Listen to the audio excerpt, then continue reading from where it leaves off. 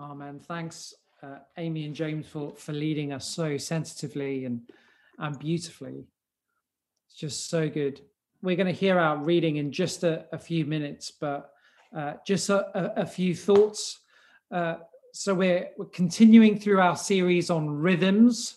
We've looked at prayer, we've looked at fasting, we've looked at giving, we've looked at Sabbath, and today we're looking at telling the good things of God, telling our story. So, how amazing that that fits with what Kevin brought and was hearing God speaking about this week. Something that marks humanity out is that we are the world's greatest storytellers. That something within us wants to tell story over and over and over again. It's been something that marks humanity out over thousands of years. Firstly, there were thousands of years of oral tradition, story passed on from parent to child and through the generations all the way through. We see it even in God's story in the Bible. We see the story of God being passed through the generations. We see it in artwork. I remember growing up seeing some cave art that was there thousands of years before, people telling their story of what was going on in their lives in cave paintings. We hear of story being told in song that have gone through the generations.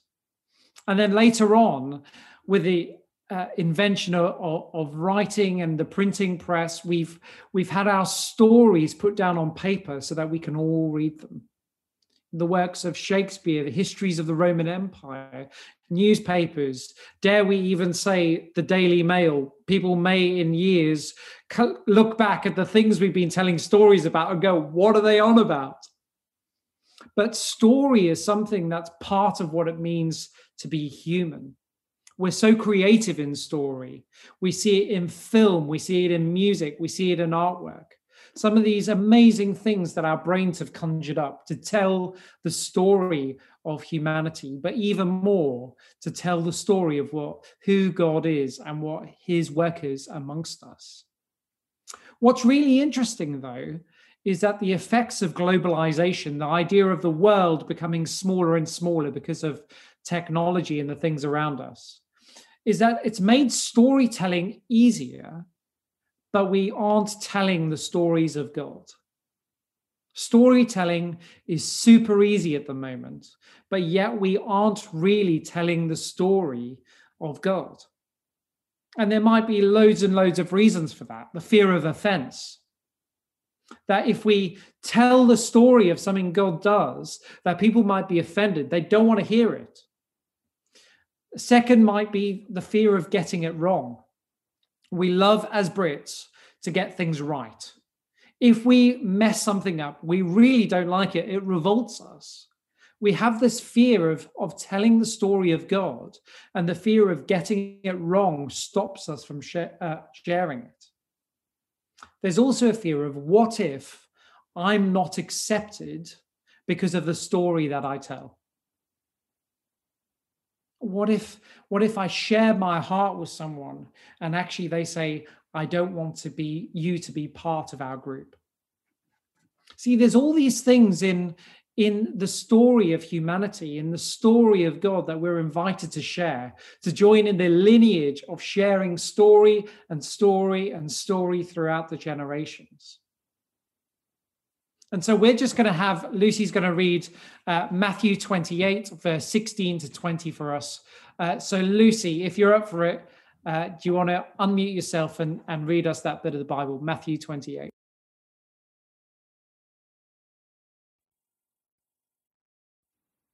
The Great Commission.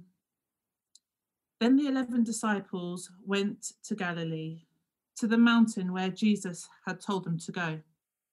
When they saw him, they worshipped him, but some doubted.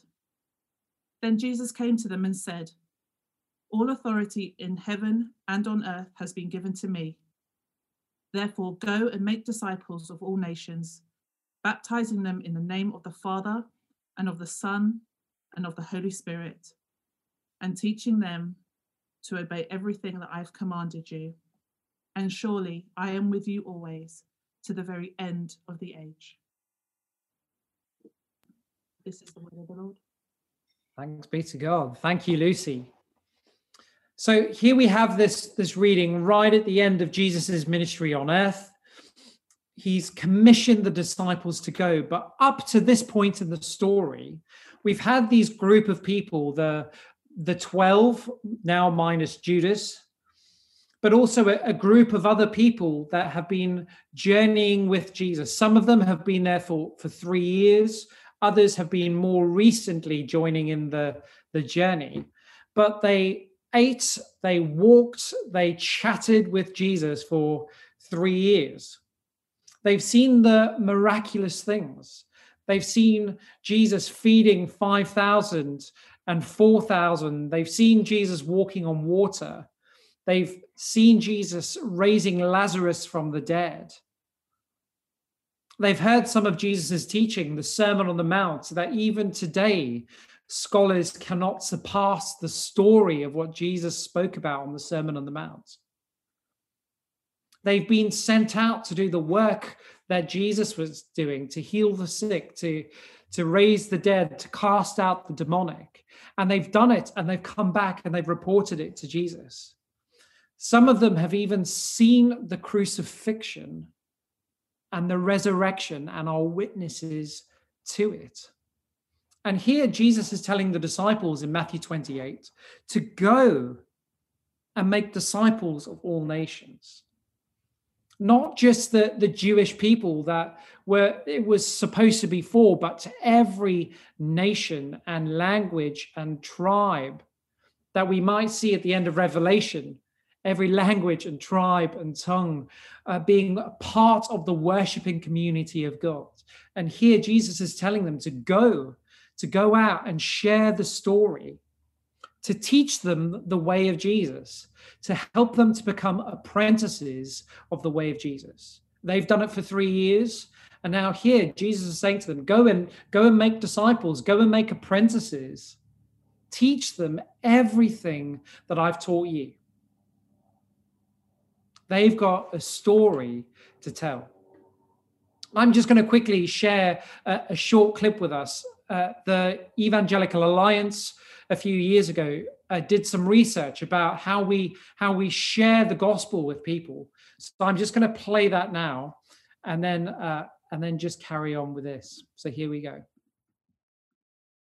So some of us have seen that report. Some of us haven't seen it at all. But 57%, according to their research, are people in the UK who are Christians. And 9% of them are people like us who sort of attend church, are praying, are reading the Bible.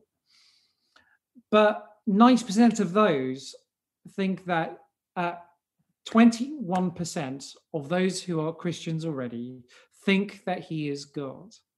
30% a spiritual leader, and 60% a real historical person.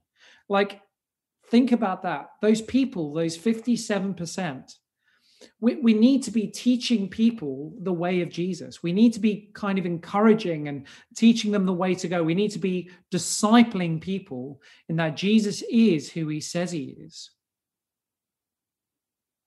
Of 57% of the population, 67% of people know people like you and I. That's incredible, isn't it? That's roughly 1 in 5. And that they want us to have a chat with them about Jesus. But yeah, we've got this fear inside of us that we're going to be rejected or not welcomed in, that people might be offended. But we've got to be telling the story of Jesus. Here, the disciples are sent out to go and tell the story, to welcome people in, to teach them the way of Jesus. So how do we do it? Do we know our own story? Do we know how to talk in a way that is open and accessible to people? Well, let me tell my story, which might help us to do that. Well, I was born in South Africa to a non-Christian household. My parents, my younger brother, aren't Christians. But I went to church with a friend as a child and was hooked. They were different from people I encountered before. They were loving, they were open, they wanted to teach, and they kept talking about Jesus. And as a result, a couple of years later, I decided that I wanted to be one of them, that I wanted to become a disciple of Jesus, an apprentice. And I was changed from that moment on. God kind of came into my life, and I noticed, and other people noticed, that I was changing from day to day. I went from being an annoying, aggressive, a selfish person, and yes, God still has some work to do there, to someone who is loving and open and a giving person who would go out of my way for other people. I looked at the facts of who Jesus was. I asked lots of professionals, I read lots of books going, is this Jesus real? Historical sources, people who kind of knew Jesus inside out and discovered that he was in fact God, that he loves us and wants a relationship with us. And we can have that relationship by the Spirit even now. He knows me. He knows what's best for me. I'm forgiven. All these things that make up what it means to be a Christian. And I began to tell other people. I started telling my mates at school. And at first they were a bit like, oh, we're not sure what's going on with you. But after a while, I saw a friend after friend after friend turning to Jesus. And we went from a small group of us behind the bike sheds at our school to almost 200 people knowing and loving Jesus in our school. I started to go to church and hang out with other people who knew Jesus. And all these people began to notice the change of what God did in their lives by the Spirit. And of course, not everything was easy. I used to be a massive cross-country runner and road runner, used to run something between 50 and 70 miles a week and destroyed both of my knees to the point of I needed a double knee replacement surgery at 17 and a half, which is not fun. Whilst recovering from that, we had an armed robbery at home where gunmen came into our home and you know, it was not a good scenario that happened there. And after a while, the whole family moved to the UK. Something that was interesting moving from one culture to another is I found church straight away. This group of people that were disciples, even though we are 12,000 miles the other side of the world, there was something uniquely the same about these people. The same love that God had for us in South Africa is the same love that he's got for us here. That these people do not change, that the Spirit of God in their lives have made them to be different people. I found family in that church. I had people praying for me. I had someone lay their hands on and pray. And I discovered that the pain that I was living with from the bot surgery in my knees disappeared and metal lifted out of them. I found a calling as God reached into my life and said, I want you to do this with other people. Tell my story to other people. And that's what's led us to Telford, which is one of the least reached places in the UK. We know what people have said about Telford, about being the most godless place. But yet God is at work here, I think, more than I've seen anywhere else in the UK. God loves the people of Telford, and we've got an amazing job to share the story that God's done in our lives, us personally, with those people, but also to share the story of Jesus with them in a real and meaningful way, in a way that isn't trite or forced or any of that. We just have the ability to share our own story. Each of us around this Zoom call for church this afternoon will have our own stories to share of how God has encountered us, how Jesus has come into our lives and changed us from the inside out by the Spirit. Where we used to think one way and now we think another, But it's not like this out-of-body experience. We were one thing and now we're not. But God slowly begins to change us to look more and more like Jesus. When we start to tell our story and start to tell Jesus' story, that is discipleship in action. That's being an apprentice of God in action. And he calls every one of us to be that, to tell their story and to tell his story, to see others come to know him. So why don't we share it? Why don't we, like this Great Commission where Jesus sends his disciples out, why don't we tell our story? Well, we've got these things in our minds that make us go, oh, well, we're not sure. And some things we tell ourselves as only trained people can do this. You must be a church leader or an evangelist or a vicar or whatever, member of the staff team to tell Jesus' story, which is just not true. We've each got our own story to tell. Another is that we don't have the experience. We don't know the story. How can we share it if we don't have our own experience? Well, the answer there is, why don't you come to know him?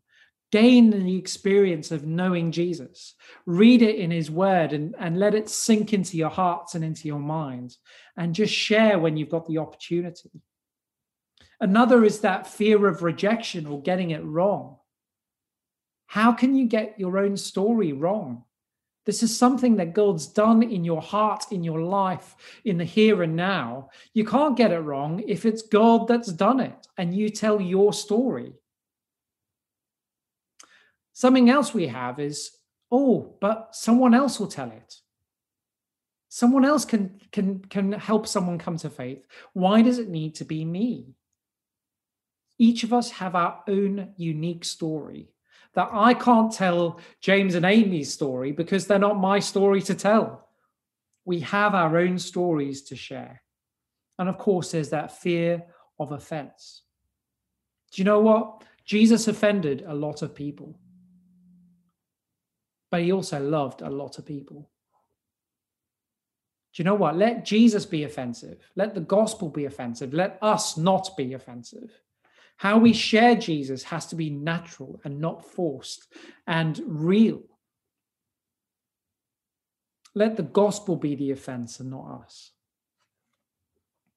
Jesus, in this passage, gives us some tools to help us share our story, to help us to be apprentices of Jesus in a way that others can be as well. Well, firstly, authority. Here, Jesus says, all authority in heaven and on earth has been given to me.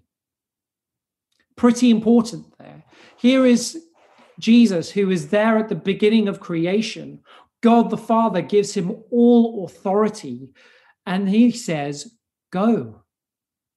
Because of that authority that's been given to Christ, he says, come on, you guys as my apprentices, get going.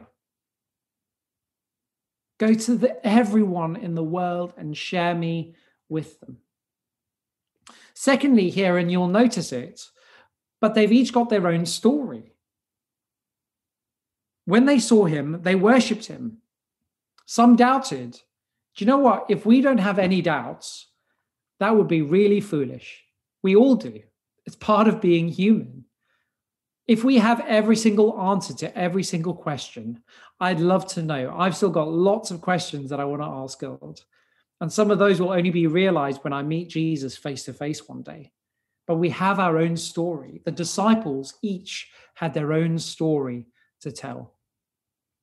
But there's a third thing that is a tool for us sharing our discipleship, our apprenticeship with those people that don't know him. And it's that I will be with you always. I will be with you. You don't have to do it by yourself. There is no fear because I'm with you by the Spirit. I think God wants to do in us this afternoon three particular things. Firstly is to free us from guilt. I don't know about you, but I've sat in churches for years and years and years, and the vicar or the church leader or whoever has been like, come on, we must share our faith with everybody. And I felt super guilty because I've not been doing it. Do you know what? I think God wants to free us from the guilt of that. There's no shame. But maybe he wants us to begin to start to tell our story, but he wants to set us free from that guilt. He wants to set us free from the expectation that we have to live up to the amazing stories. We've all heard conference speakers talk about, oh, I sat on a plane, and by the time that the plane journey was finished, that person had known Jesus and was doing Shabba Shabba everywhere.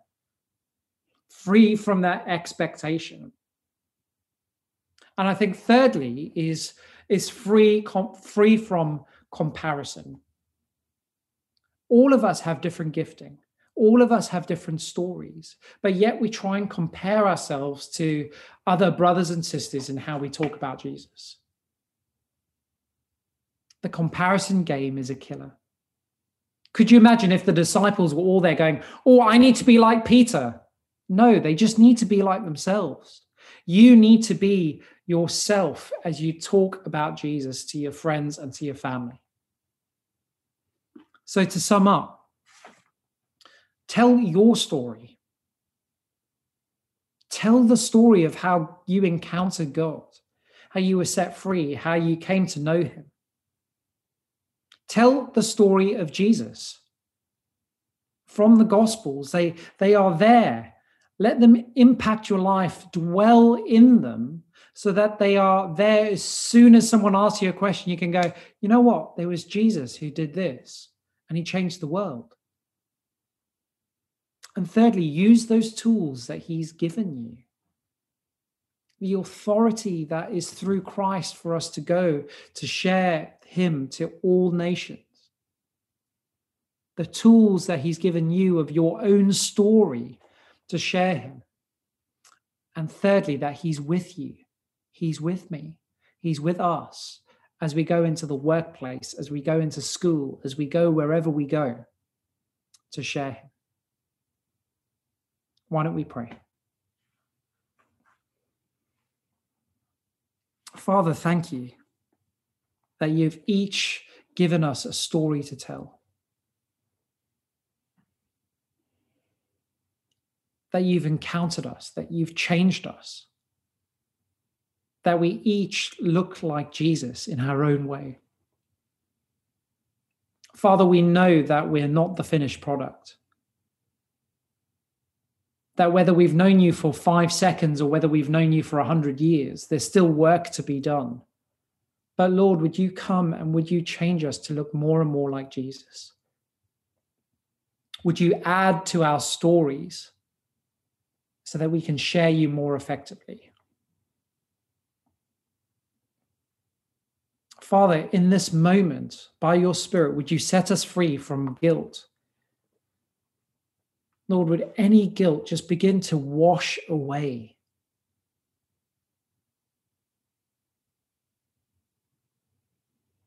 Father, where there's stuff in our lives that we know we've been comparing ourselves to other people.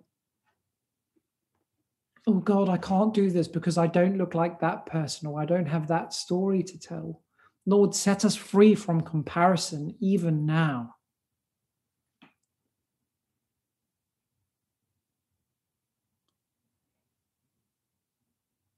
Father, would you set us free from the expectation that it'll all go exactly how other people's stories have gone? Lord, you know us all uniquely. Lord, you made us. Even before we were born, you knew us completely. Everything was written down in the book. Father, would you show us our own way of reaching out?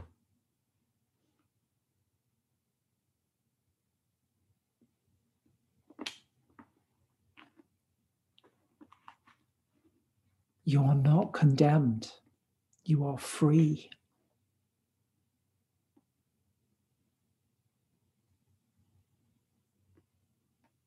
Just in this moment, just listen to what the Spirit is saying to you.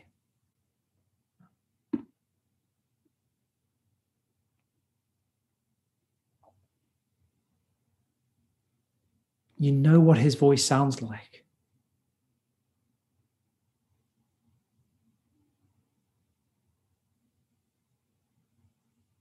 Maybe it's that moment of saying, why doesn't your story begin now? And that's super easy. You just have to say, God, would you come in? Would you come into my life again? Would you come in for the first time?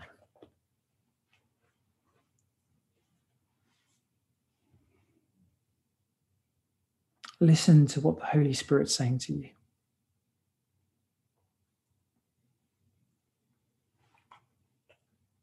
Father, bring your freedom. Holy Spirit, come.